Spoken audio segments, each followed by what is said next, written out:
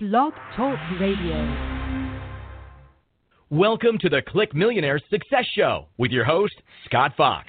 It's time for another educational and entertaining episode that can help you work less and live more with your own internet lifestyle business.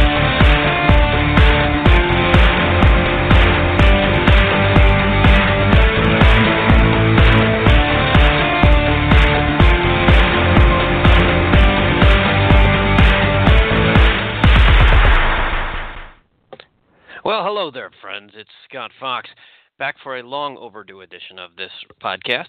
I haven't done this in quite a while, and I've been meaning to, so I apologize for being away for so long.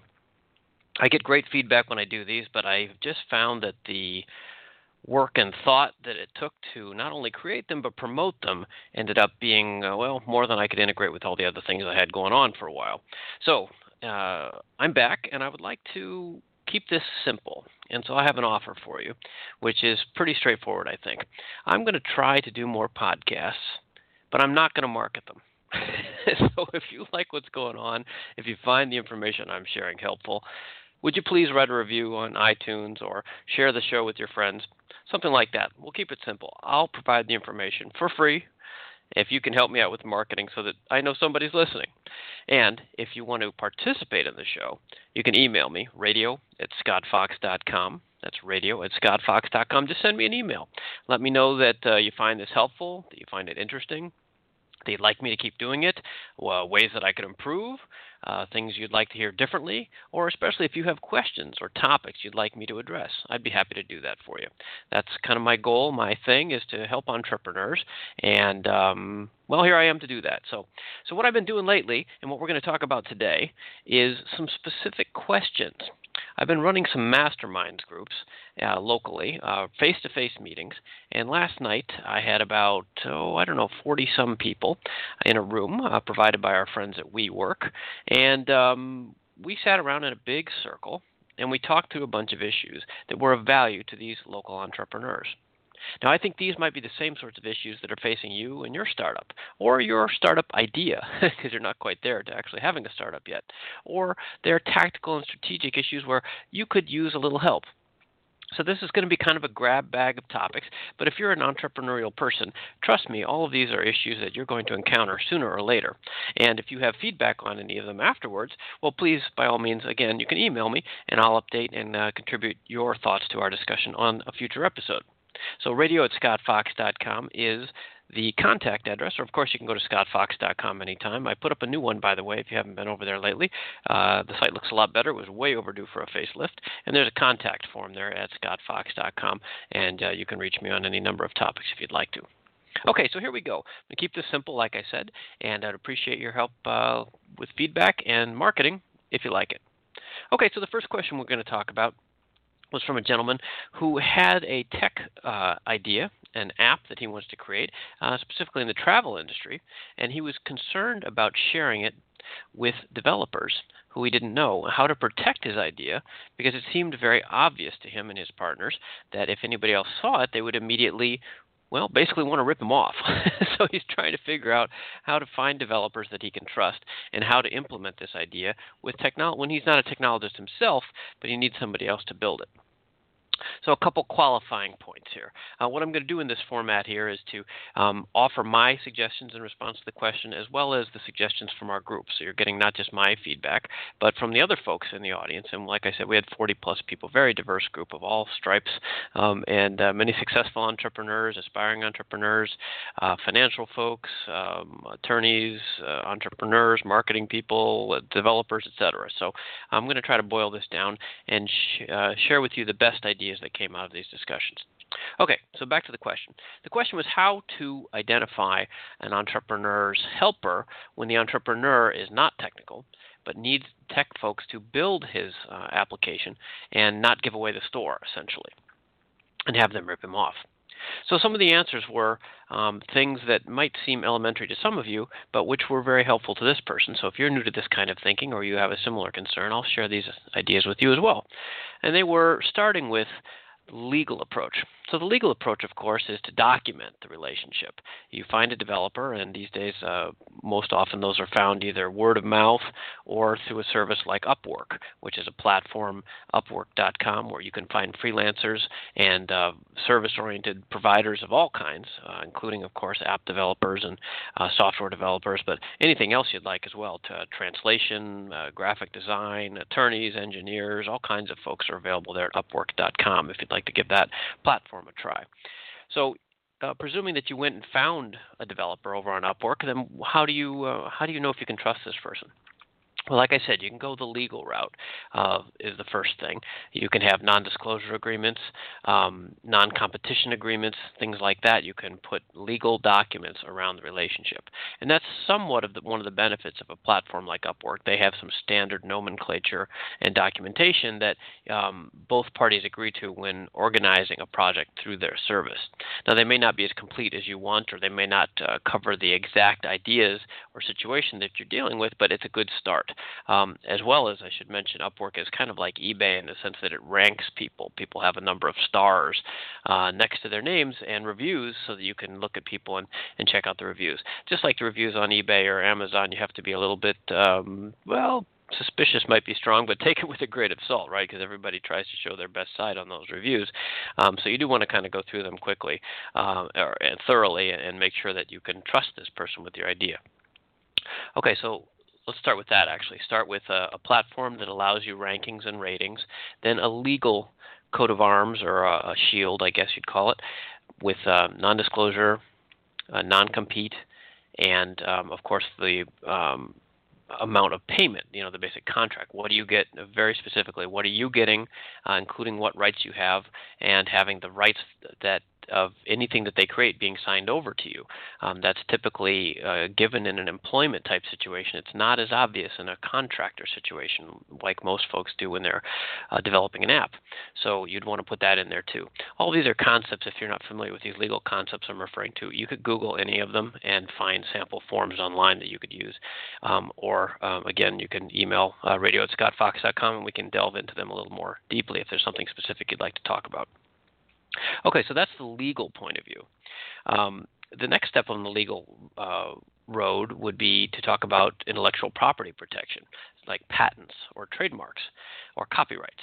Now, copyright probably doesn't apply here because that's more for creative works, and we're talking about an app, although I guess you could copyright the interface design or the logo, something like that. Patents are what people usually think about when they're talking about technology innovation like this, such as the source code for an app or a piece of software. A patent is a much more complex filing. I would guess these days probably $5,000 to $10,000, and can take quite a while, but is certainly a valuable thing. However, it is limited in life generally, I think, to 17 years, although they can be renewed, I think, under some special circumstances. The trick is there are two kinds of patents. There are design patents and utility patents, and then there's business method patents as well. So I'm not speaking as a lawyer here, but just kind of a layman's approach to this is that you could try to get the thing patented, and that would give you exclusive rights to the use of that invention for that set period of time. And again, I'm talking about U.S. law here, not in other countries, although the U.S. patent regime pretty much dominates most English-speaking commerce anyway. So those are things you could explore if the thing was patentable. A design patent is probably not so useful because somebody could just change the design a little bit and come up with their own patent as well. So you'd really want to be looking at some sort of utility patent. One of our members suggested that a trademark might actually be the most effective way to protect the design or the tool, because a trademark lasts somewhat indefinitely, many more years than a patent might. I'm not clear exactly how a trademark would apply to a piece of software, but that would be something worth looking at if this is the kind of concern that you have with your business. So that's the legal overview. Now, here's the problem with the legal overview. Well, the patents and trademarks perhaps might work, but the jurisdictional issues that come up with non-competes and employment contracts and NDAs, things like that, is that a lot of the folks that you're going to find online who will do affordable technology work are not reachable by American law. So if you're an American or maybe UK or some similar advanced country and you're trying to hold people who are not residents of your country to the legal schemes that are in effect in your country, it's really hard to do because say you have developers in this example last night, we were talking about having developers in Serbia. Well, okay, you can have these guys in Serbia sign anything you want, but how are you going to enforce that, right? If you get into a problem, it's just going to bankrupt you to try to enforce a U.S. contract of any sort against people in Serbia. And essentially, it's just not going to work. And even the legal regime here in the United States is unfortunately clogged up by money. And even if you have ironclad perfect contracts with developers who might be in Alabama or Washington or Michigan or something, even those folks, you're going to have to sue them to enforce performance. And that's a very expensive road. So I would suggest that legal is a good foundation. A gentleman named Anthony made some good points about that last night, but he was countered by another guy with a lot of experience in software named Pete, and they had a nice chat about it, and then a bunch of other folks chimed in, of course. But I think that legal is the bottom line. You want to start there with good documentation, and you only want to enter into that with people that you've researched thoroughly. And that revealed probably the most valuable point we had, which was references. You've got to really trust somebody that you're going to work really closely with. And references are a key component of that, especially if you're going to be working with someone that you may never even meet face-to-face. So checking references should go beyond just seeing how many gold stars they have next to their name online or how many reviews of their projects they have. Because as you know, those reviews can be bought and paid for. They might all be by the person's cousin anyway. So you want to do some real checking on references. And a couple points about that are that when someone claims something as a project, you need to get them on the phone and say, okay, what exactly did you do? Because anything that's complex enough to be a showcase project probably wasn't done by one person. And at the same time, it's easy enough for anybody to claim that they were involved in something big. They could say, hey, I built that fancy website or that beautiful app. And but the problem is that there probably was a whole team, and they may or may not have been on the team at all. So you want to get them on the phone or maybe on Skype so that you can see them, or FaceTime, see their face and really try to talk to them a little bit. Say, what did you really do? Show me, and do a screen share. Say, what did you do there? And dig into it a bit and figure out if there are other people who can validate that was indeed their contribution, as well as what kind of timeline and budget was involved so that you can see if that matches the kinds of needs that you have. So those are a few ideas about helping you figure out how to find someone that you can trust. At the end of the day, legal and interviews and references are all pieces of a larger puzzle that when you're working with outsourced contractors really is about finding someone and establishing expectations that are shared and trust that is also shared. Money is, of course, a way to incentivize people. You might also consider offering them some sort of incentive pay, either cash or even a piece of the business. Not necessarily equity, but maybe a kind of bonus or a revenue share if the thing does well. People tend to do better work when they have more incentives, right? So you can think about that as well. You're liable to be able to trust them more if they are feeling like they're more engaged and willing, maybe going to profit from the activity. Another idea was, just to wrap this one up and we'll go on to the next question, was that you could actually split the work out among several different contractors so none of them saw the whole picture. And that way maybe you could keep its separate pieces apart from each other so that the entire idea wasn't visible to any one contractor. And I think that might theoretically be a good idea, but practically speaking, that sounds really hard, right? Then you've got 3 relationships to manage or more, and then there's still the matter of at some point somebody who is technical is going to have to integrate the thing, and somebody's going to be able to see under the hood. So at the end of the day, I think what really matters in this kind of execution is to find the best person you can to get the thing done. And you've really, as a non-technical founder, here's the Click Millionaires lifestyle business input from me, Scott Fox, personally. What's really going to make the difference for an application like this is the implementation done by those who really care. And you've got to do your best to find someone you can trust to work out the deal and to do the job, the technical work that you can't do. But you've also got to recognize that most technical people, they want to do technical stuff. That's what they do. So they may rip off your idea, but the odds of them implementing it Well, the odds of them ripping it off are fairly small, and they're even smaller if you do the sort of due diligence I just went through. And they're even smaller if you have good contracts and good reference checks and all that sort of stuff.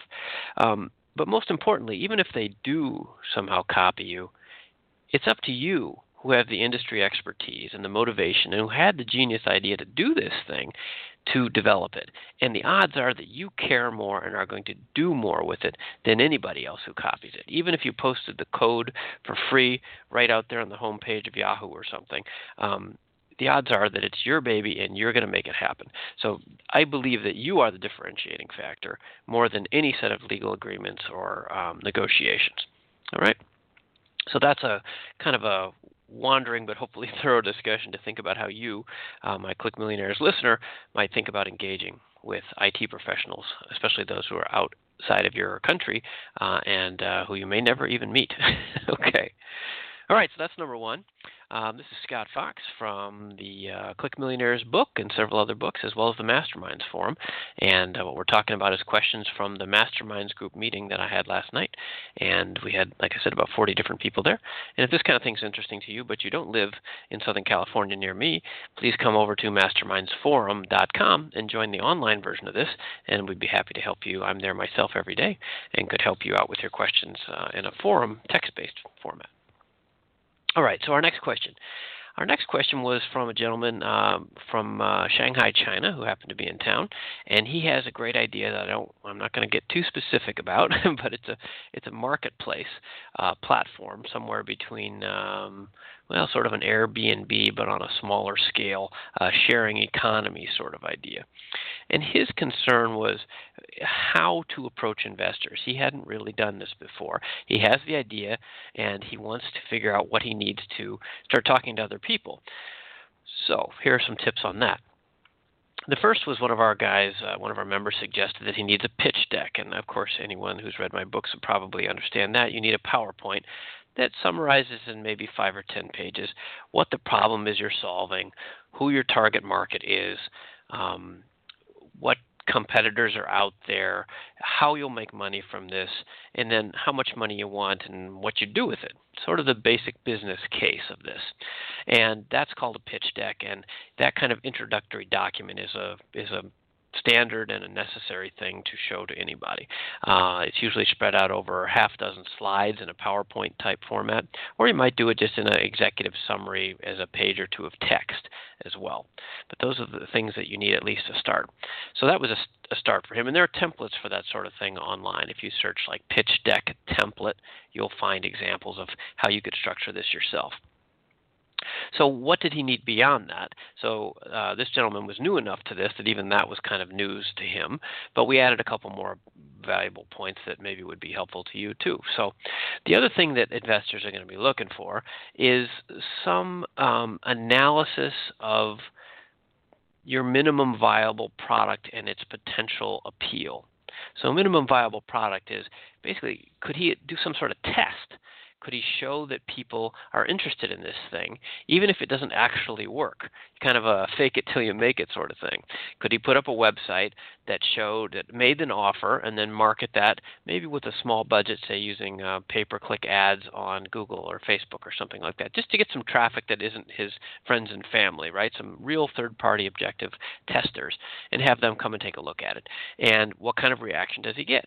And, of course, it would be great if you could say in your pitch deck, we spent $100 on ads and we got $200 worth of interest, right? Now, that kind of equation speaks very loudly to investors. So I was suggesting to him that he try something like that to get going. The other idea that folks proposed was that he look very carefully at competitors. Now, competitors don't necessarily need to be in the same industry, and this is where he was getting a little bit hung up because there is an existing company doing the same idea, and they don't seem to be doing very well. So his idea is he's going to disrupt them, right? So he doesn't want to compare himself to them. But that isn't our suggestion as much as looking at similar sort of rental and sharing platforms in other industries that have done well. So, for example, one woman, we had a lady in the room from Germany who suggested that there's a site out there, and I don't know the name, maybe some of you do, but that rents high-end fashion handbags for women, and you can kind of share and swap in and out of the latest, coolest looking purse, right? And I've heard of one that did something like with wedding dresses, right? So there are lots of sites, and I know there's some that do it for power tools, rental tools as well. So there are sites like this out there. So we suggested that this gentleman look at some of those sites and figure out what the business case was behind each of those, and maybe if he could have some part of his pitch deck that kind of said, look, here's 3 examples, and as far as we can tell, they raised this much money, and they have this kind of margins, and they're making this kind of money back for their investors. That makes a real valuable case very quickly. So that's the kind of idea that we suggested to present an initial pitch to investors for someone who hadn't thought about that sort of thing before. Okay, so that's number 2. I hope that's interesting as well. All right, so I'm just pretty much talking to myself here in the podcast format. So if this is helpful, please let me know that somebody's listening, and I'll do it again. All right, number 3. So one of our gentlemen asked a real nice general question that I know is a lot of interest to my readers, because a lot of you guys who have read Internet Riches or E-Riches 2.0 or Click Millionaires, you're at kind of the early stage of things. So you want to know, when do you know if your business idea is worth pursuing? So this is a very general question, right? Like you're just sitting there and you're like, I've got these ideas, maybe a bunch of them. How do I know if I should move forward? And this is especially intimidating if you've never done this sort of thing before, right? Maybe you have a real job and you're worried about the distraction of time and money that you might sink into something on the side, and you're trying to figure out, how do you know if it's worth pursuing? Now, I've literally written books about this, so I'm not going to go into all of it, but we talked a little bit about a framework for evaluating an idea. And if you look, especially if you're interested in a lifestyle business idea, I'd refer you back to my Click Millionaires book as a good place to start. It's chapter 3 or 4, I think. There are 7 lifestyle business design principles in there that I know can be helpful to folks who are evaluating these similar sorts of problems. And these 7 factors are kind of an examination of your interests versus the market's demand. The trick is not to look at the supply, like that you want to do this or you want to sell things like this. That's a good start, but supply isn't the problem anymore. In fact, there's a video of mine on YouTube, on my YouTube channel. It's one of my most popular videos that talks about the number 1 mistake that entrepreneurs make. And this is it. They think it's about supply. It's not. The internet offers infinite product selection and infinite distribution, so anything is available out there somewhere. Even the thing that you want to do, probably. Even if it's not a perfect replica, it's probably close enough in most cases. But what is not available easily is demand. So demand is available, and you have to figure out how to aggregate your demand and put that together, and that creates crossover between your interests and where the market actually needs help. And that's the first of the lifestyle business design principles. It's help people. And I mean help in a charitable way, but also just help and solve a problem sort of way. That's the first one. The other 6 principles are things like using software automation, outsourcing, recurring billing, and other factors that can help you design a business around something that you truly care about. So that's a sort of framework for evaluating things. And at the MasterMinds Forum, at mastermindsforum.com, we talk more about this. And I may be getting cut off here, so if I am, please email radio@scottfox.com and let me know that it cut off. And leave a review and share with your friends over at iTunes or anywhere else that you listen to your podcasts. Now, to talk a little more about if I'm not cut off, I'm going to go on for a few more minutes here and talk about more specifically how to evaluate an idea that you have and you're kind of fixated on, assuming it gets through the other many layers of criteria that I outline in the book and that we can discuss in the forum if you want to join. A couple ideas that came up from other folks in the Masterminds meeting were to target people like yourself. And I thought this was interesting because a lot of people miss the goal of a business is to make money, of course, but it's also so that you can do something you enjoy. And a lot of people forget about the fact that any business has clients, and you need to figure out that the activity you're doing is not going to be in isolation. It's going to lead to customer interactions. And if you can pick a hobby or a passion or an expertise that you have and use that to grow into a business that leads you to more interaction, here's the key, with people you like and enjoy being around, that's going to be a satisfying business. Even if you don't make a lot of money, and hopefully you'll get both because you're enthusiastic about it. So think about the customers, right? The example I used in the meeting last night was maybe you love motorcycles and you love working on them, and this is a made-up example, but maybe you don't like people that ride motorcycles. Well, it's going to be hard for you to have a good time making money in your motorcycle business if you don't want to hang out with motorcyclists, right? So think through to who the people are that you're going to be approaching. For example, if you want to do social media for chiropractors, well, do you like chiropractors? Or are you going to do? You want to start a photography business for weddings? Well, do you like dealing with brides? You got to think about the people aspect of this as well as the supply that you have of your abilities and expertise. Some other important things to think about are differentiation. So, what's the service or product you're going to offer? Who else is out there? How can you be different? What's your secret sauce? What is it about you that's going to allow you to win the business? And you've got to have something these days, especially if you're offering something that can be delivered through the internet. It's reachable worldwide. What can you do differently? Another example or idea I thought was very interesting is the idea of prototyping. And this came from a Stanford seminar I attended a couple months ago. There's a very popular course at Stanford these days about designing your life. And I think it's the most popular course at the Stanford Design School these days. So I went to a seminar because the two professors that teach that wrote a book about this, and of course I've written books about this, so I went to meet them and enjoyed the seminar. And one of their ideas that I've even adapted into my own businesses already is prototyping. If you're thinking about a business, what are the small steps you can do just to see if it has any traction, if it makes sense for you? Like, you have this idea for an app, or you have an idea for an events business, or tech or not. What are the small steps you can do that will help you test it out? As an example, a minute ago we were talking about working with a certain kind of clients. Well, if you want to target yoga teachers, well, maybe you should go to some yoga studios and some yoga meetups and some yoga conferences, and just see is this the kind of crowd you want to be associated with? What's a prototyping step that you can do? Give yourself 3 or 4 steps. I'm going to go to a couple events like this. I'm going to, have a logo designed, or I'm going to have lunch with 3 people in this field that know this stuff, or I'm going to commit to reading 3 books about this in the next month so that I have a broader education about this, or listen to some podcasts or YouTube videos. What are some concrete small steps so that you have a better picture of the landscape and the steps that you need to take? And by starting with those smaller steps, it gets you into the mix of starting your business, which is obviously what you need to do. And I pointed out that one of the big mistakes I see, well, it's not a mistake, I guess, but it's a mind shift that is really critical for entrepreneurial success. And I've seen this over and over with people. I've met legions of people, including many of you, my readers, who love to read stuff. They love to think about it, and they love to plan. But they're a little light on the action taking, right? There's lots of thinking. And I've met so many people that spend weeks, months, even years sometimes saying, I'm going to do this, or I plan this, or I'm going to be an entrepreneur, I'm going to build this, all this future tense stuff. That's what you have to get past.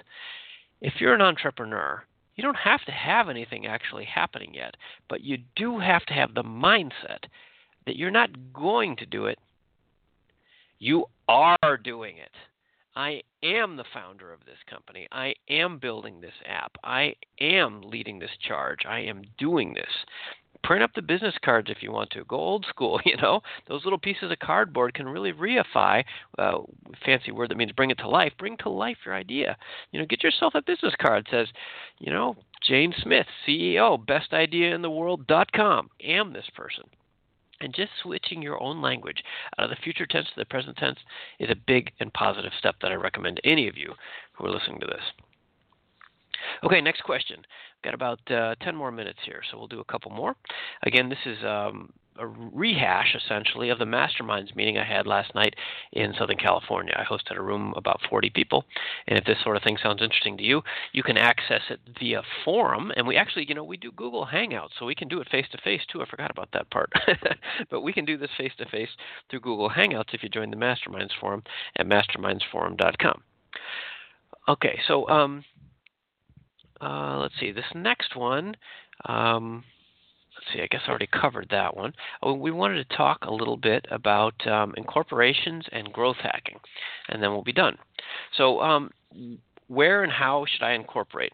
Now, this gentleman had a lot of very good questions about avoiding complications and liability by setting up a corporation. He wants to do a bunch of Amazon selling, and he's importing things from China, and the same sort of points would apply whether you're importing or selling your own stuff.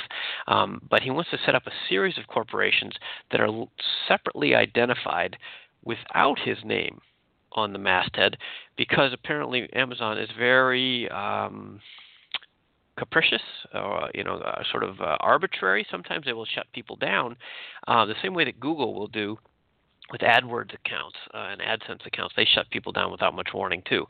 So he wants to set up several different small companies, and maybe even in different jurisdictions, to protect himself.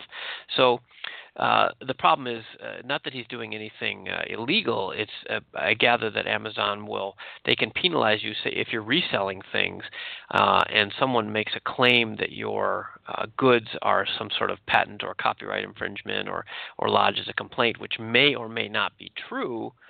Amazon will freeze the account. And it's not that you necessarily did anything wrong. They're just protecting themselves, so they freeze your account, and that stops your cash flow. And so suddenly you can go out of business, and because you owe a bunch of money that you were expecting to pay from your sales, but your sales are all held by Amazon. So apparently this is news to me, and maybe you too, but apparently it's a good idea if you're an Amazon seller to have several companies that are not connected by a common name, address, or even IP addresses on your servers. So what were some of the comments about this? Well, there was an interesting discussion about incorporation. California has a fairly onerous $800 a year tax that every small company has to pay whether they make any money or not. I gather from the discussion that even if your corporations are headquartered in another state, you still have to pay it to California also. So that might be worth checking into if you're a California resident. The most popular suggestions were, of course, Delaware, which is a well-known friendly corporate structure for legal purposes over there. Nevada, which is also well known for having lots of small companies. And one of our members suggested that Wyoming was actually quite a good place to do, which was the first time I had heard that. So I don't have any more details, but those could point you in the right directions. And of course, there's your own home state as well, wherever you are, if you're not in one of those places I just mentioned. The structure is probably going to be whatever corporate structure you'd like to look at, but the idea is that you want to have a couple different ones, so in case one of them gets in trouble, whether deserved or not, the other ones can be still bringing in the cash flow from your sales. So that's a pretty technical area and requires legal counsel to get in more, but I wanted to share those ideas with you, both about Amazon and those different state names, so that you can pursue that. And again, this is something we can pursue more in the MasterMinds forum if you have specific questions. Okay, and our last question, there were a bunch more last night, but that's probably about enough for today. We're going to talk about growth hacking a little bit. One of our members has a new company. In this case, it's a software company that I had to say sounded very interesting. There's visualization software to help kind of a combination of design and project management at the same time. So you could, it doesn't matter. I guess the example, I thought it was intriguing. But this advice would apply to any company, even if it's something straightforward like a pizzeria or a shoe store. Growth hacking is a buzzword of the day. So people kind of just wanted to know, what does that mean, and how can I get some?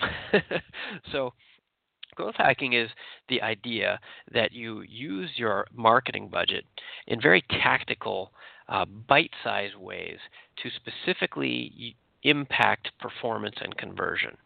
So the old way of marketing was kind of like, say you have a budget, say it's $100,000, and you're going to spend it in a certain combination of television, radio, and newspaper ads. That's kind of the way marketing used to be done. These days, of course, things have changed a lot, and it's a lot more about maybe pay-per-click ads and content marketing and link building for SEO and, of course, social media of all sorts, et cetera, et cetera. So growth hacking is really the idea is to take a hacker's approach to this and find the pain points or the conversion points that you can affect the most by taking a thorough analysis of your traffic and your sales funnels and looking at the flow to find out where you can change things in small ways that will have the biggest impact on your sales and conversions. So there's a lot of rapid experimentation and deployment of small budget spend. So as an example, you might be selling something and it's impacted, say, by a certain celebrity's tweets. And so you could maybe measure the impact that when that person tweets, they impact your sales. Well, okay, when they tweet and they use this keyword, is it better than that keyword? And then you figure out which keywords are the best, and then you do more work specifically to get those keywords mentioned. That's just a kind of a made-up example, but it's that kind of very tactical, small pieces of analysis that lead to increases in conversion. Or maybe you look at your website and the sign-up button is red, but maybe it should be blue. Or it should be bigger or smaller, or maybe the offer you're making could be changed. You know, often for an email sign up, they'll give you a free coupon or an ebook or something. So tweaking those offers and seeing which one converts the best. It's that kind of analysis of specific small use cases that are part of a sales chain or sales funnel, looking at those and saying, okay, I want to get a 10% lift on this, because I know if I get 10% more people, say, on my email list or my Twitter followers, that leads to this kind of sales ROI later down the line. And so you look at those different steps and try to tweak each one of them by analyzing the process and deploying small amounts of targeted capital and effort to improve them. That's growth hacking. So how to do that is, of course, a whole other discussion, and that's specific to each business, the niche, the marketing avenues that you're pursuing, and so on and so forth. But hopefully that definition is useful to you in case you've heard that term growth hacking. Maybe now you have a better understanding of what it is. So that's all I've got for you today. This is Scott Fox. I hope that's interesting. If it is, would you give me a shout out at radio@scottfox.com? Anytime, now or in the future when you're listening to this. This is a podcast, so it should be out there for a while. I enjoyed speaking with you. I hope this is helpful. And if it is, please let me know, as I said. And also, please do a quick share once this posts to iTunes or over on Google Music or Stitcher or wherever you're listening to the show. And click the 5-star rating if you could. And leave a little review and give me your feedback. If it's negative feedback, please email me. It's more of an experiment. If it's positive feedback, please share it with the world. So that's all I've got for you today. If you're interested in this kind of coaching, please visit MasterMindsForum.com, and you can sign up for the forum there. There's a free trial, of course, and I'd be happy to work with you more directly, one-on-one, in the Masterminds Forum. Thanks for listening. Hope you have a great day. Bye now.